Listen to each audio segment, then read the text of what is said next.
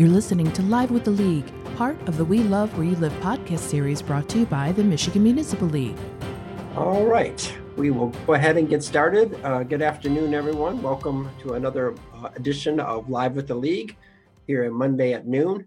We meet to do this conversation every other Monday.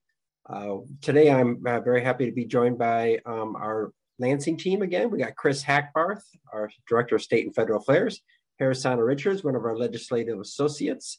Jennifer Rigtering will be joining us shortly, another legislative associate. She has another meeting, but she's going to come on and talk about short-term rentals. And then John Lamaki is off today. I think he's hunting or doing something outdoorsy with the hunting season started. So we'll just jump into it and welcome everybody. Chris, how are you doing today? Great. Other than the snowstorm I got to drive through this weekend, it's wonderful. Oh, no. Michigan. That's right. Michigan in November. You never know what you're going to get. It was 60s one day, and then we had snow flurries the next.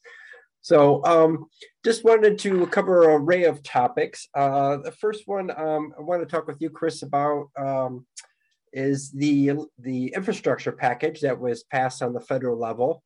And just kind of hoping you can kind of break that down for us and what it means for our communities, and particularly, as they're looking at their budgets and trying to figure out what to do moving forward. Yeah, absolutely. So it's obviously it continues to be a busy time in DC. It's been seems like a breakneck pace the last 2 years between Lansing and Washington. But as we posted a few days ago, following the House's passage of the Infrastructure Investment and Jobs Act, there is a blog on our Inside 208 webpage that gives a breakdown here. I don't know, Betsy, if you can post that in chat as well for everybody. But the president's expected today to sign the Infrastructure Act. It's a total of about $1.2 to $1.3 trillion. That includes a reauthorization of the transportation reauthorization, transportation funding. So about $550 billion of that 1.2 plus trillion is brand new. That will be spread over the next 5 years. So I know when we looked at some of the conversations around the federal highway spending and bridge spending, those topics that were discussed are major focal points of the bill spread over the next 5 years. Michigan stands to get just under $8 billion total under that transportation reauthorization. So about $2.5 billion of that will be new, spread over the 5 years. So about $470 million a year in new road and bridge funding. Federal aid eligible roads spending will be coming out. Now the feds have these dollars flowing out through the existing programs, existing federal aid eligible programs. So your National Highway Performance Program, Surface Transportation Block Grants, Highway Safety Improvement, Railway Highway Crossings, Metropolitan Planning, National Freight Program, things like that. Those will be all the specific categories that MDOT will work through their normal formulas, and I'm sure we'll have a ton of conversations with the legislature about how they're going to kind of play a little three-card Monte with those dollars and see how much we can get to out to local units. Certainly, this gives a lot of boost to the current state budget that has local bridge replacement. I imagine we'll have a much bigger conversation about local bridge replacement than the 100 that they've got designated in the current budget. Now, Chris, did I hear you say that this is this a repeating allocation, or is it one-time money like the ARP funding is?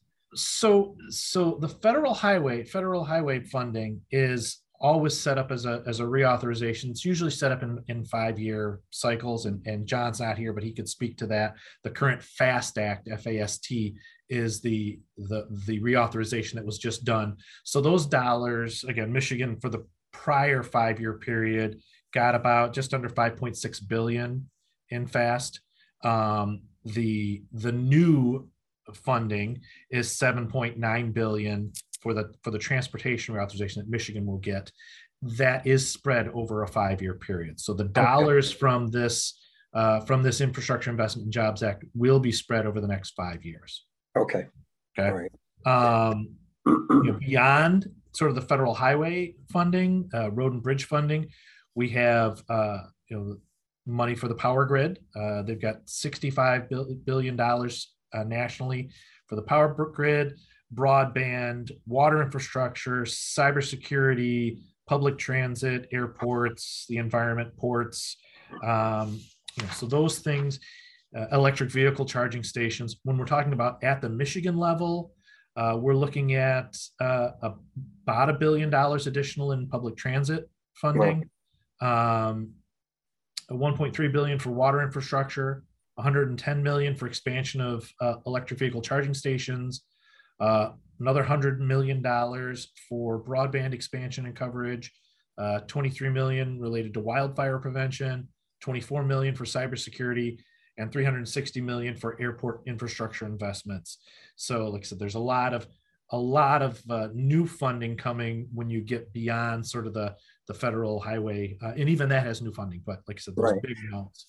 And how should communities view this? It's like a lot of money coming. It's all probably going right to the state, I assume. Should they be doing, road repairs and stuff, knowing that maybe this money's coming and they should wait on that? Or how should they be looking at this fund? So a lot of TBD here, Matt. Obviously, the president he's signing it today. Some of the information we were getting last week from our congressional delegation was that these dollars probably aren't going to start flowing until April. As we've seen with American Rescue Plan, for our members who are watching, some of them are obviously still waiting for their money from Michigan Treasury, and we're still waiting for the final guidance from U.S. Treasury. And we don't know when that final guidance will get here yet. My guess is it's going to be a few months of waiting while the feds kind of let the dust settle and get things sorted out. The impression we do get, though, is to the extent possible, these federal dollars will be flowing through existing programs. So existing federal programs like the State Revolving Fund, other federal programs for moving the dollars out to the states. They will go through the states for the most part. Most of these funds will go to Michigan.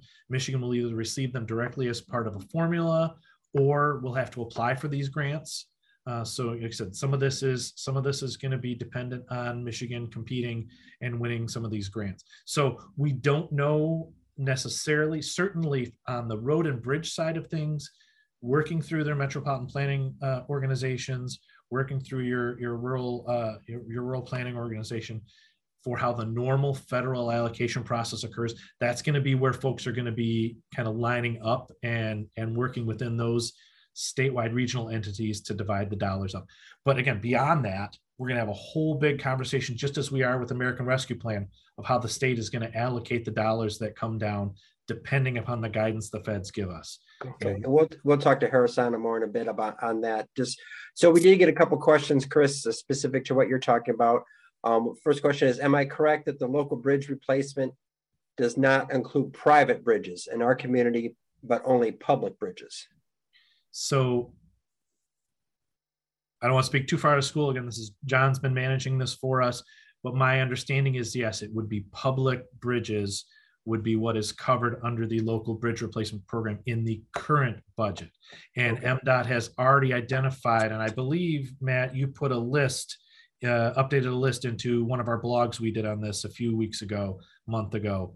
I think we have a link. In a blog, so we can find it and add it to the chat from the budget blog that was done.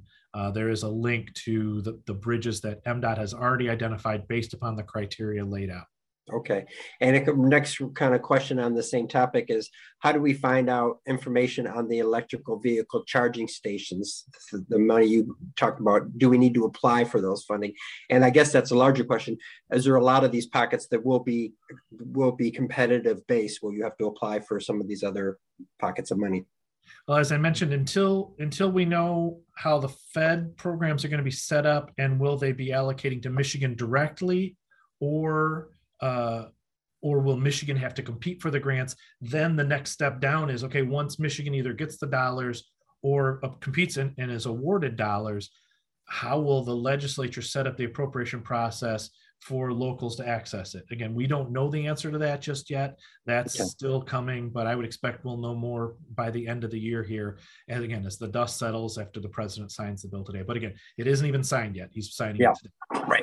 So another one kind of related questions. For many of these new funds, new in quotes, will they be funneled through existing state or federal programs? Or alternatively, will they basically be separate programs that will be newly created? Again, the impression we received from talking with our partners at National League of Cities and our congressional delegation is that to the extent possible, they are going to utilize existing federal programs, existing avenues to get these dollars out. Does that mean all of it? No, there will probably be something new that is created, or they'll have a new component of an existing program. But until we get some more detail, we don't know the answer to that. National League of Cities, for our members who are watching who are members of NLC, they have a great insight tool that's available for members. You can actually go through and look line by line, program by program, how the dollars were divvied up at the federal level. And then you can see kind of who qualifies for the funds. Are the funds going to the state? Are they competitively bid? Is it a formula? What agency is responsible for it? So there's some good detail, again, from a little bit of a federal level to see where these different programs are lining out. And that's something that's available to NLC members. Okay, good question here. Is there any difference for entitlement versus non-entitlement communities? I'm assuming they're talking specific to the infrastructure money, because we know with ARP there was a clear delineation between non-entitlement and entitlement communities as far as what they were getting. Is there any kind of breakdown like that for these? We don't have any breakdown on that yet, no. Again, okay. Our understanding is federal highway dollars, the road and bridge dollars will flow according to the existing formulas. But once we get into some of the other like broadband and water infrastructure, they've got PFAS and lead and copper. Those things we'll have to wait to see what the federal bill was 2,700 pages long. So, oh, wow. Okay. Yeah. Did anybody read that during a filibuster like they did the other? I have not read this one yet. All right, some good sleeping material probably. Right. So, okay. Well, thank you, Chris. Anything else you want to dive in on the infrastructure package, or do you want to go on to the next topic? No, I think, just again, as we, there's still conversations taking place on what's called reconciliation, the Build Back Better plan. I think the administration had a separate proposal on other national investments beyond infrastructure, beyond kind of the hard infrastructure. Those discussions are still ongoing. Okay. We heard today that there's the potential that prior to Thanksgiving we could see a House vote.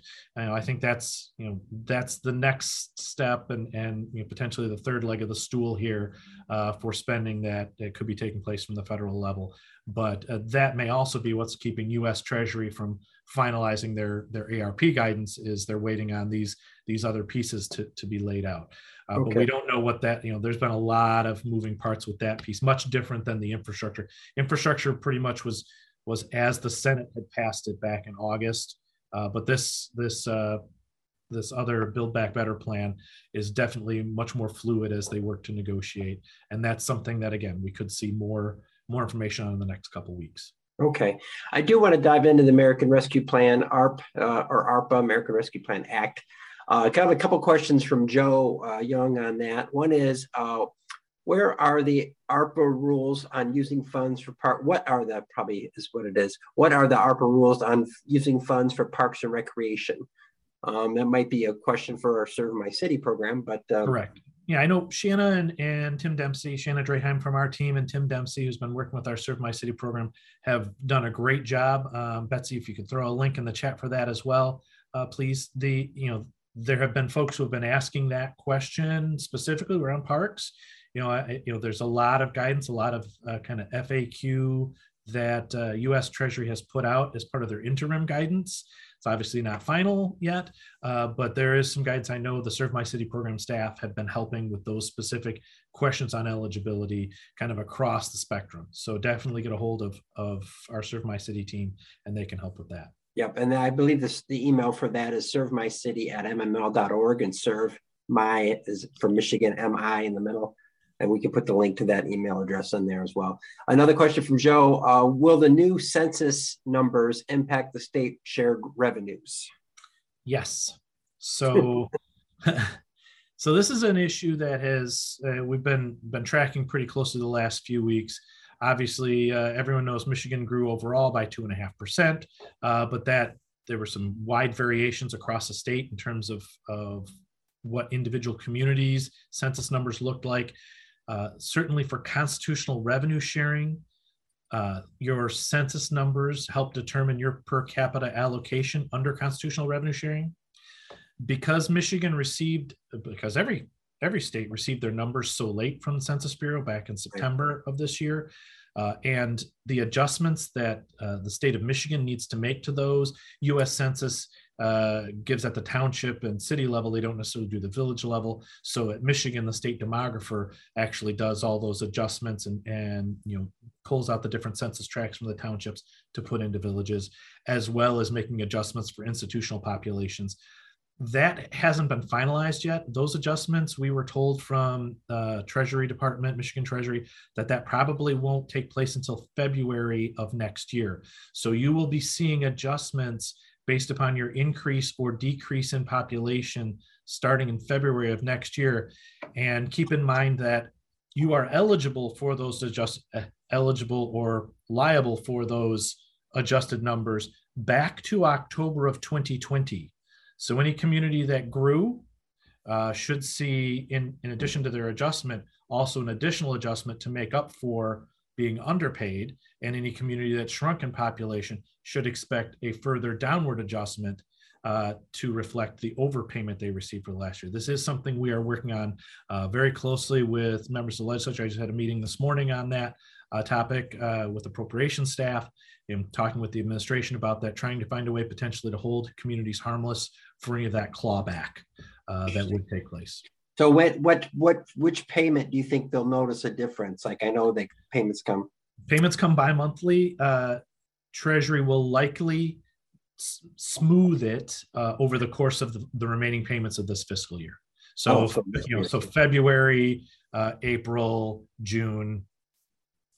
Okay. All right.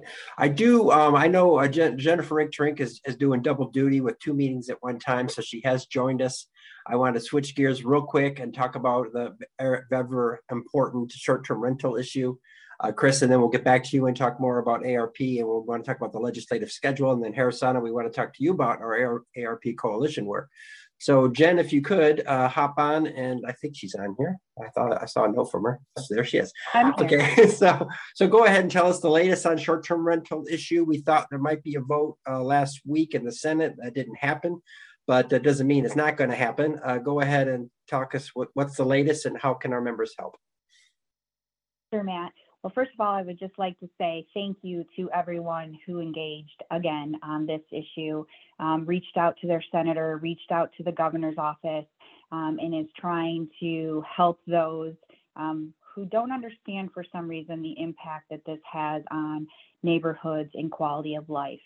We all know from the local government perspective, it's a full frontal attack on home rule and local control.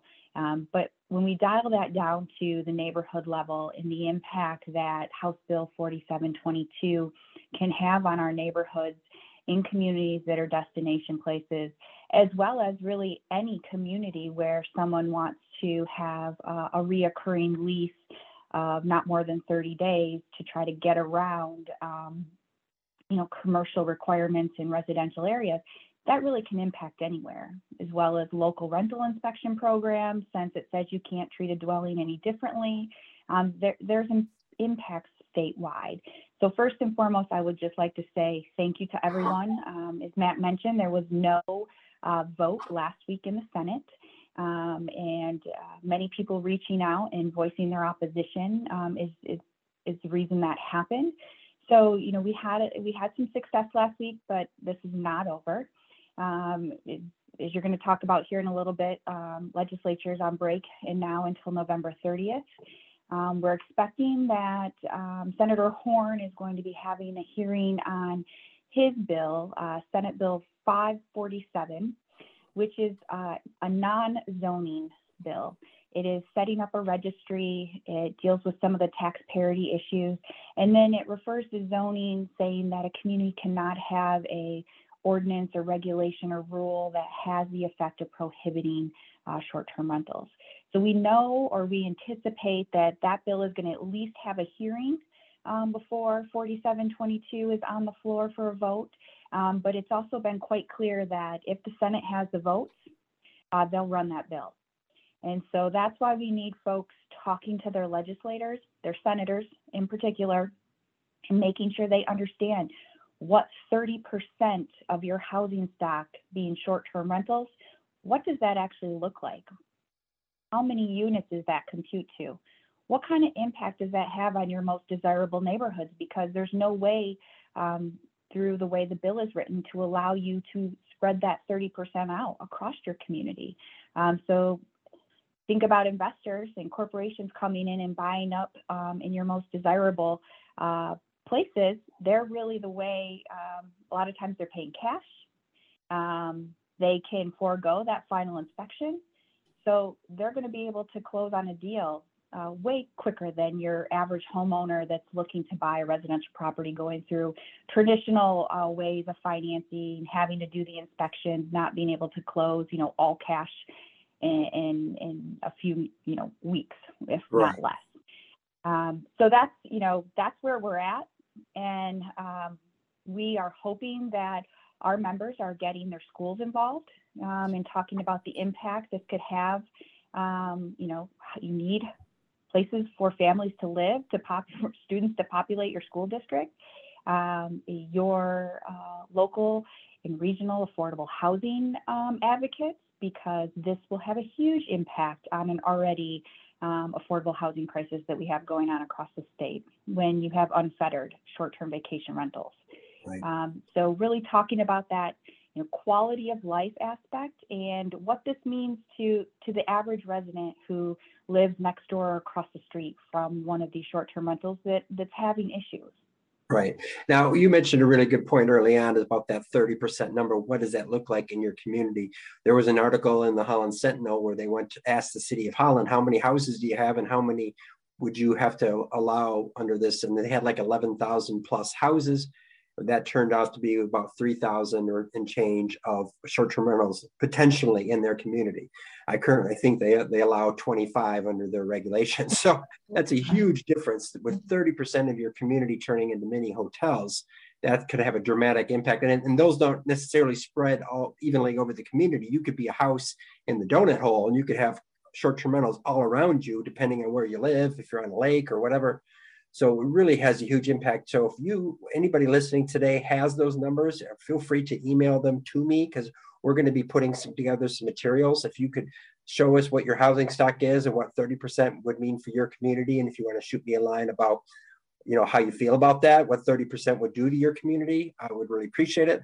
Like I said, I will post my email in the chat so you could send those to me, but it will be a very big help to us. So Jen, anything else on this issue? I know a lot going on, so. Yeah, it's definitely while the legislature is on break, if you have the opportunity to attend a coffee hour or an office hour with your senator or even your representative and talk to them about this issue, your rep, depending on how they voted, make sure they understand the consequence of that yes vote or thank them for being a no vote. And again, your senator, they need to understand, you need to remind them of what's going on in the district and not that everything is the same in Lansing as it is where you live and they're from. And really just, you need to show them and talk to them about this impact. And if you have a local rental inspection program, are you going to start inspecting owner-occupied dwellings? Because if you're not, then you cannot inspect short-term rentals, which again is defined as a rental of 30 consecutive days or less. And anybody can amend or change a lease to fit that and be a short-term rental. And they are not a commercial use. The other big thing, if you read the very first section of 4722 and 446, Senate Bill 446, that section 206B, it strictly states in there, for the purposes of zoning, the following applies, including but not limited to short-term rentals. So the other thing, I've been working with the Bed and Breakfast Association. What Bed and Breakfast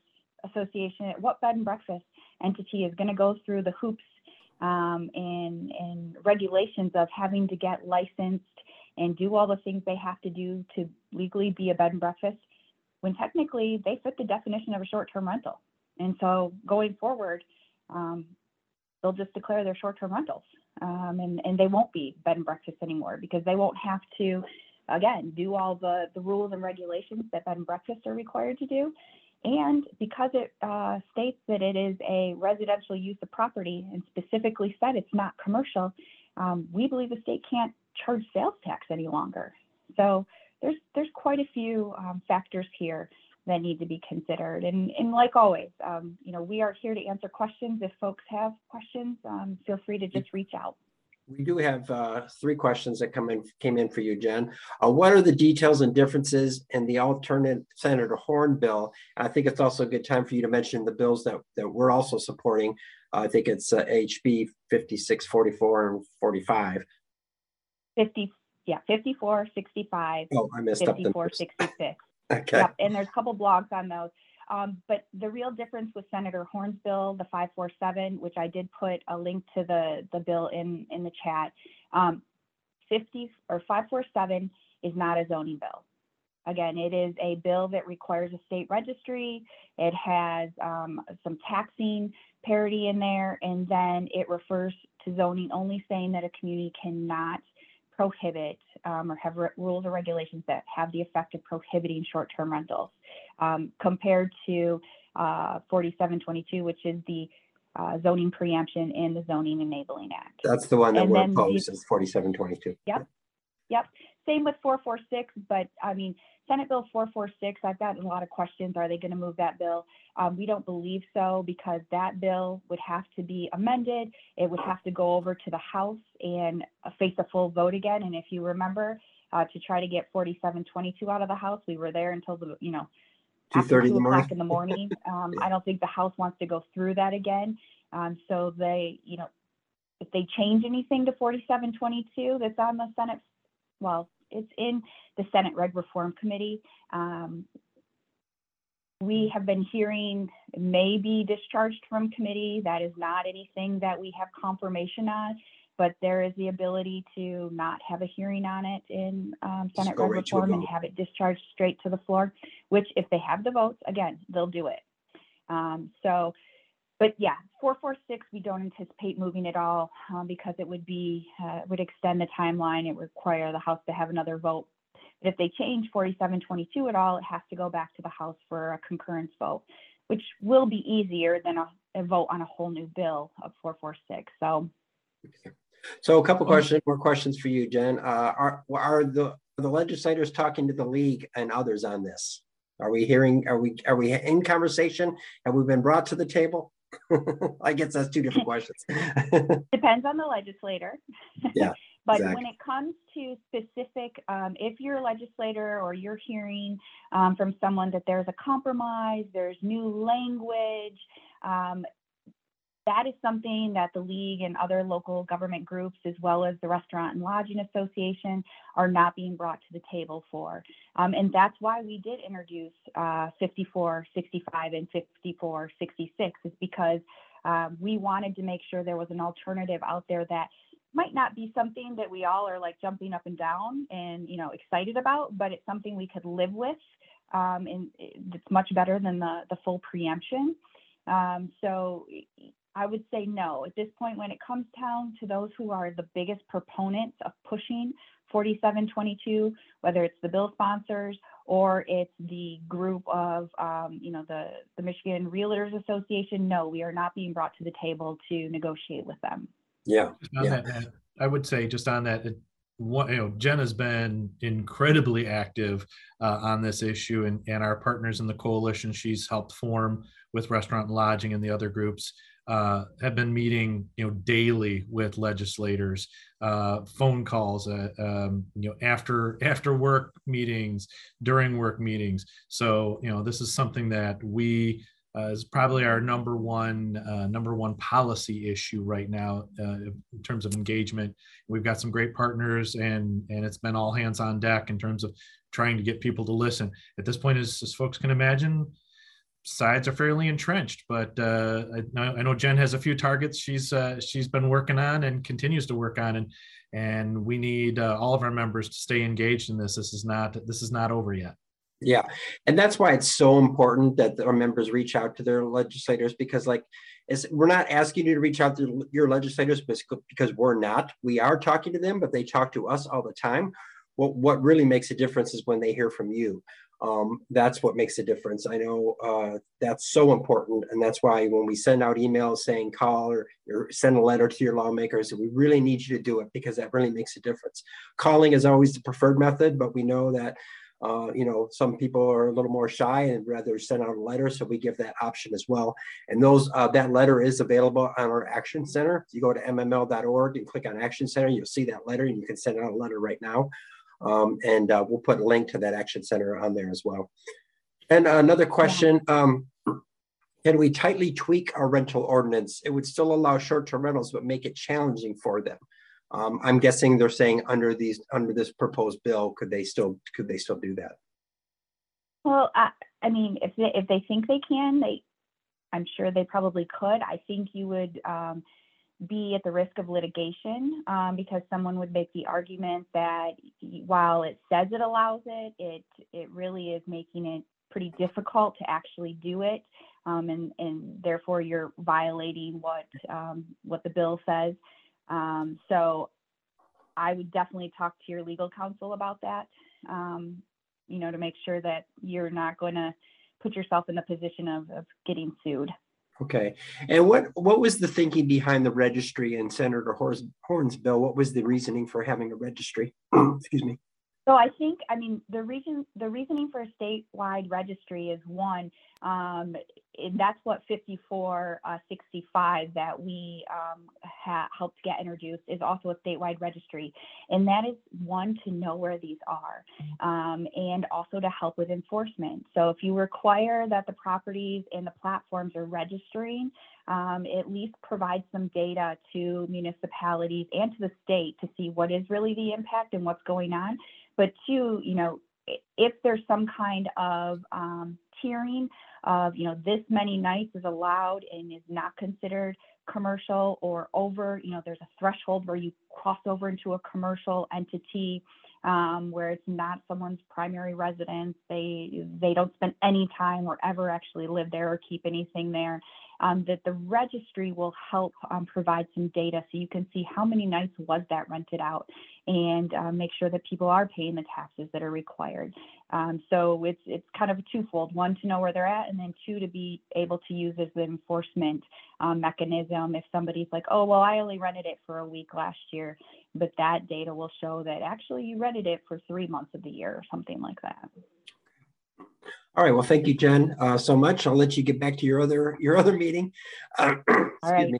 Thanks. We'll turn it over back to Chris. And I do want to bring Harrisana in. We've talked a little bit about the American Rescue Plan, and like the short-term rental issue, where we have a coalition. We also have a coalition with the American Rescue Plan Act money. Talk to us a little bit about Harrisana and what our members can do to help it and be aware of in that one. Thanks, Matt. Sure. So MML has been engaged along with, at this point now, I think over 50 partners who are engaged across various industries statewide with constituencies, issue areas, to work together to conceptualize a proposal on how the state can spend their $6 billion in ARP, American Rescue Plan money. We've been talking about the American Rescue Plan for months now, and, starting with the conversations in DC, getting those allocations into the hands of local governments, understanding how much those allocations were and what they do. And then subsequently, the state also has a round of funding available to really amplify and leverage the investment that not only we have in our communities, but also for subsequent investments for the future of our state. And the decision to do something about that right now lies in the hands of our legislature and our governor, and getting folks to come together on a plan that is comprehensive, that is inclusive, that can be leveraged across issue areas, and most importantly is ARP eligible, is a really big priority for our state right now. And so our Coalition for a Strong and Prosperous Michigan has put together a plan, and I will drop the link to that website in the chat so folks can check it out. And you'll also be able to see the diverse groups that we've brought together to help us amplify this message.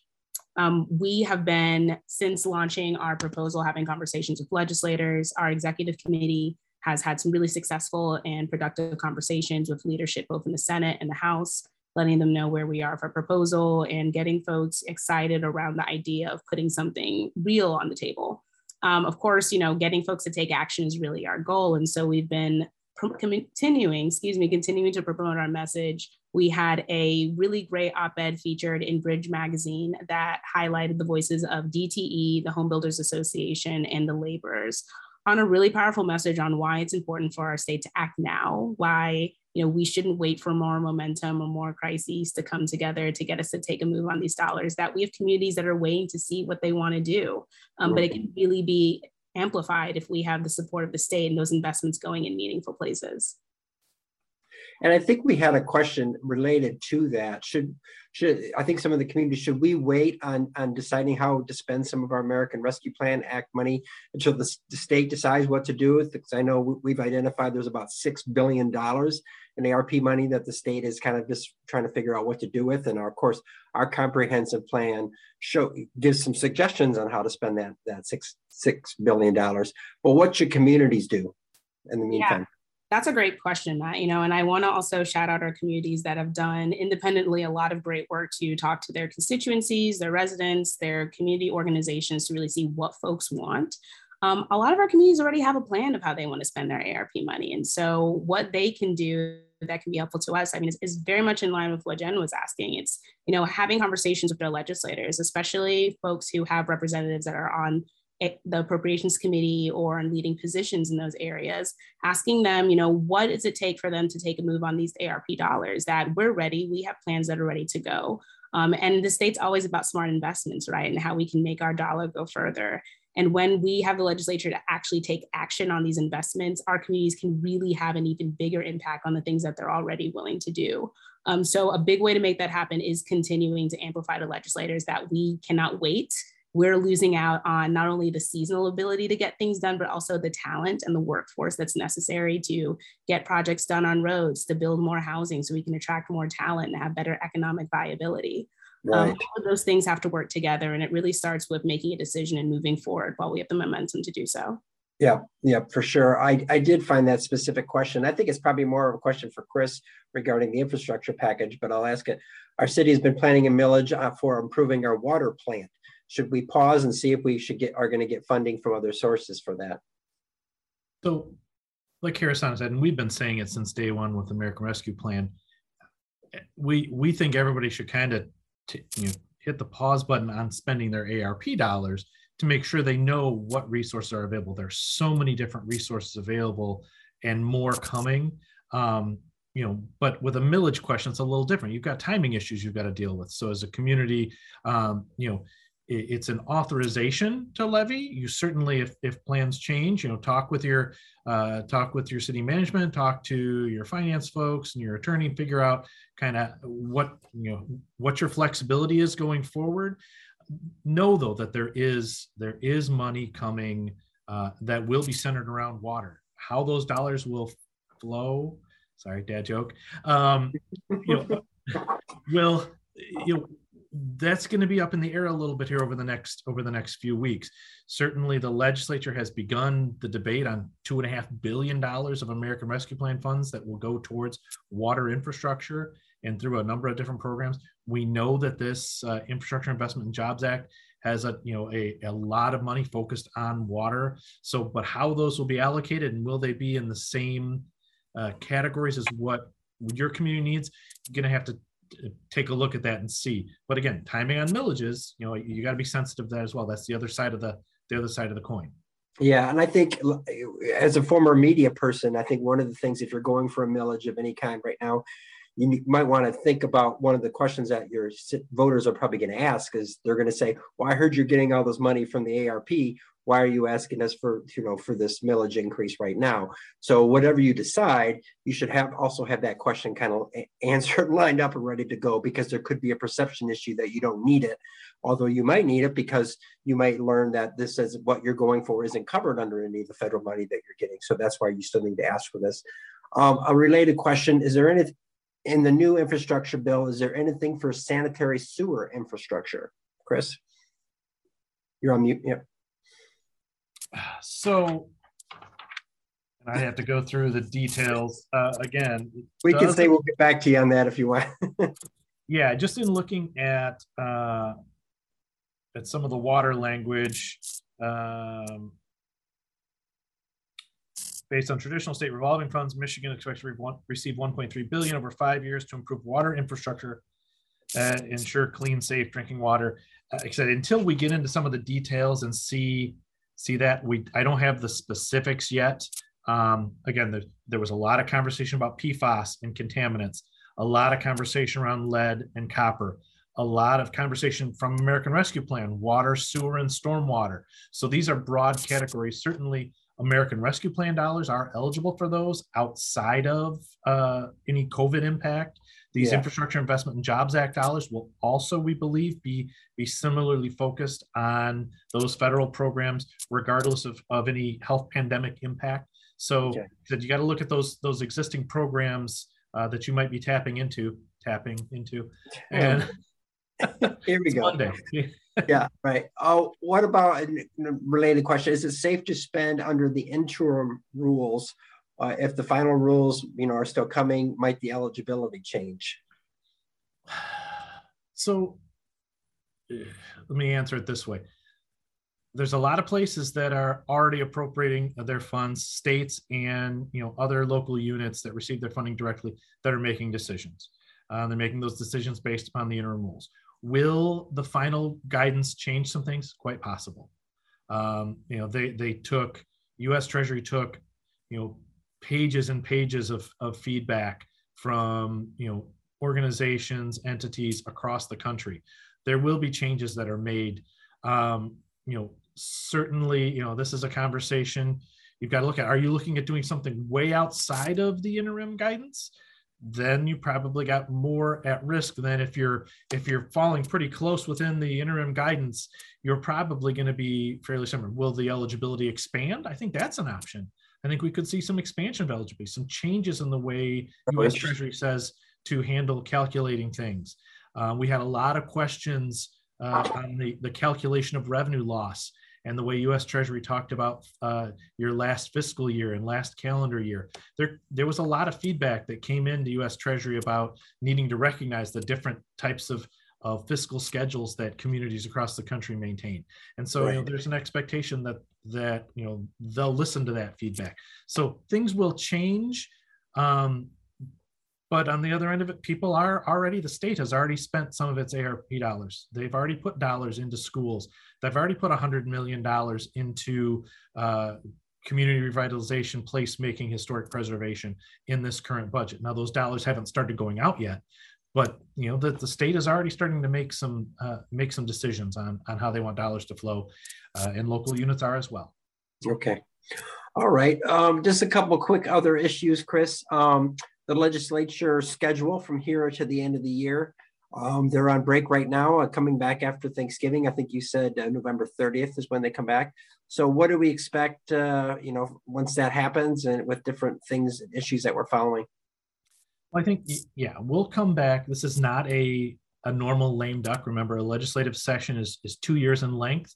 So this is the end of the first year. The legislature, though, historically has treated the end of every calendar year as a rush to get stuff done, even though they come right back in the middle of January. So, I think right now we're looking at November 30th through December 16th. Those Tuesday, Wednesday, Thursday of each of those 3 weeks. Those are the current days that are scheduled for the House and the Senate. There's an expectation that, as Jen mentioned, the short-term rental issue is still alive, and that's the time period we'll be operating within, to see if we can keep that bottled up in the Senate, or get a different proposal moved, something that we could agree with. Aside from that, the legislature's conversation around American Rescue Plan dollars is likely to be a main focus. There's also some year-end book closing state spending that will need to happen. They finished their budget right before the October 1st start of the new fiscal year, but there's a lot of cleanup that has to happen with that 900 pages of state budget. So we'll see, we expect to see some sort of supplemental budget bills moving this year before the end of the year, both on the state budget level and on the American Rescue Plan level. Okay. So, beyond that, there's a lot of other policy issues. Harrisana, John, Jen, myself are tracking dozens of bills. Our members can keep track of that through our Inside 208 legislative blog. Make sure if you haven't signed up for that, please subscribe, and you'll get email updates every time we post something. There's a lot of activity going on right now. And Chris, another kind of issue, it's more of a national news issue, I guess, and that is regarding the requirement that to have all your employees, if you have more than 100 employees, vaccinated. It required them to get the vaccine for COVID. And that's currently on hold due to a court order stay. Can you talk a little bit about that? Sure. I mean, I think when the president announced his proposal for any healthcare entity or accepting federal Medicaid or Medicare funds, and then any employer above 100, there was a lot of discussion about what that was going to look like. When the federal OSHA, Occupational Safety and Health Administration, as soon as they put the rule out there, emergency temporary standard, when they released that a couple of weeks ago, it was immediately, lawsuit was immediately filed. The Fifth Circuit Court of Appeals put a stay on that, and they've extended that stay right now based upon the response and from the petitioners and the defendants. So, now we wait for the courts to decide. Certainly, whenever the court is finished reviewing this, if OSHA's emergency standard is upheld, then any employer with more than 100 employees would be required to have either a testing or a vaccine requirement. It's an either or, a rigorous testing standard or vaccine requirement. It is our understanding from talking with folks at MIOSHA, the Michigan Occupational Safety and Health, that they would adopt the federal rule by reference, since Michigan is a state plan, whenever that is clear. So that would include local governments in Michigan with more than 100 employees at whatever point that may happen. So it's just something we're tracking right now. Again, as we go through some of this, the judicial system, as this conversation takes place, and how that might impact, how that court decision might impact local governments in Michigan above a certain size. Certainly the whole conversation around employee count is going to be, who counts, who's in, who's out. That's going to be a major issue and require a lot of guidance from the state and the feds when and if we get to that point. All right. Well, thank you, Chris, for that. Harrison, I did want to bring you back into the conversation. We kind of cut you off when we brought Jen on to talk about short-term rentals. Was there any other things about the coalition or any of the other work you're doing on that you wanted to cover real quick?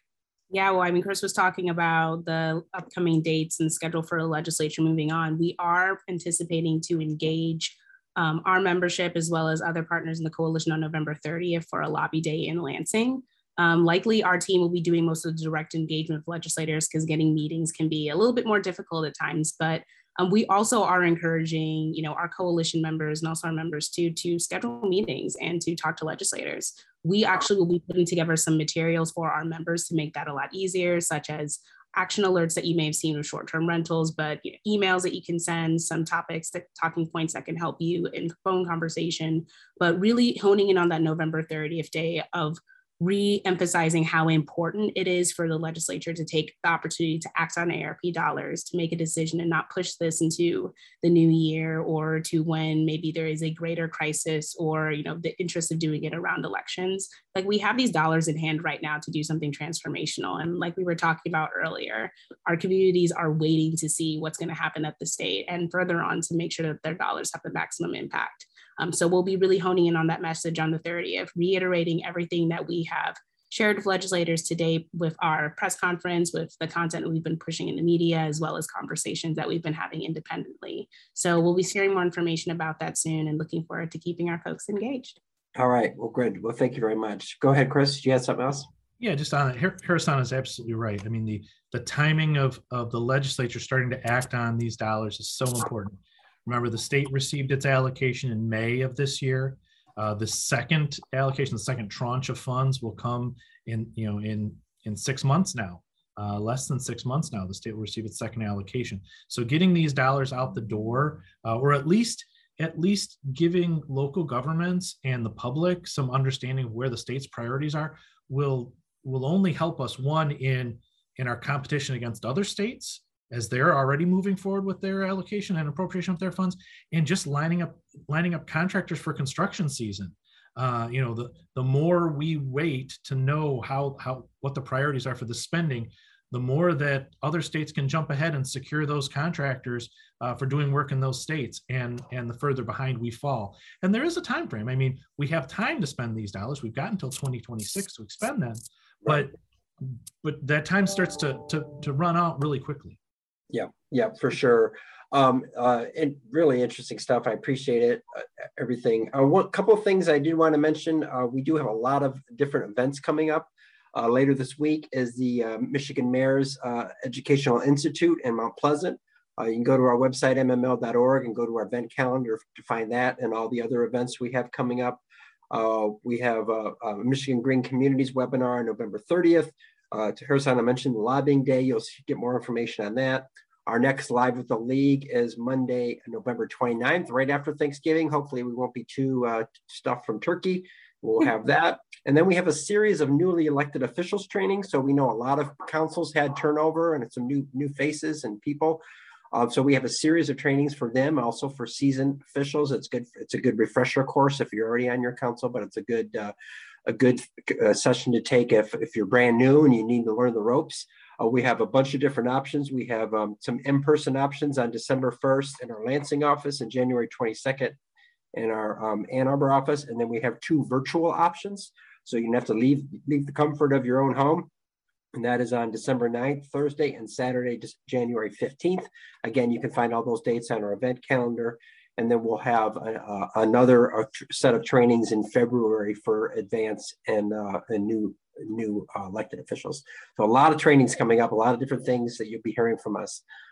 Thank you, Chris. Thank you, Harrisana and Jen and Betsy and Kristen working on making me look good here by helping me behind the scenes. So I appreciate everybody and thank you very much. Until next time, November 29th, we'll see you on Live with the League.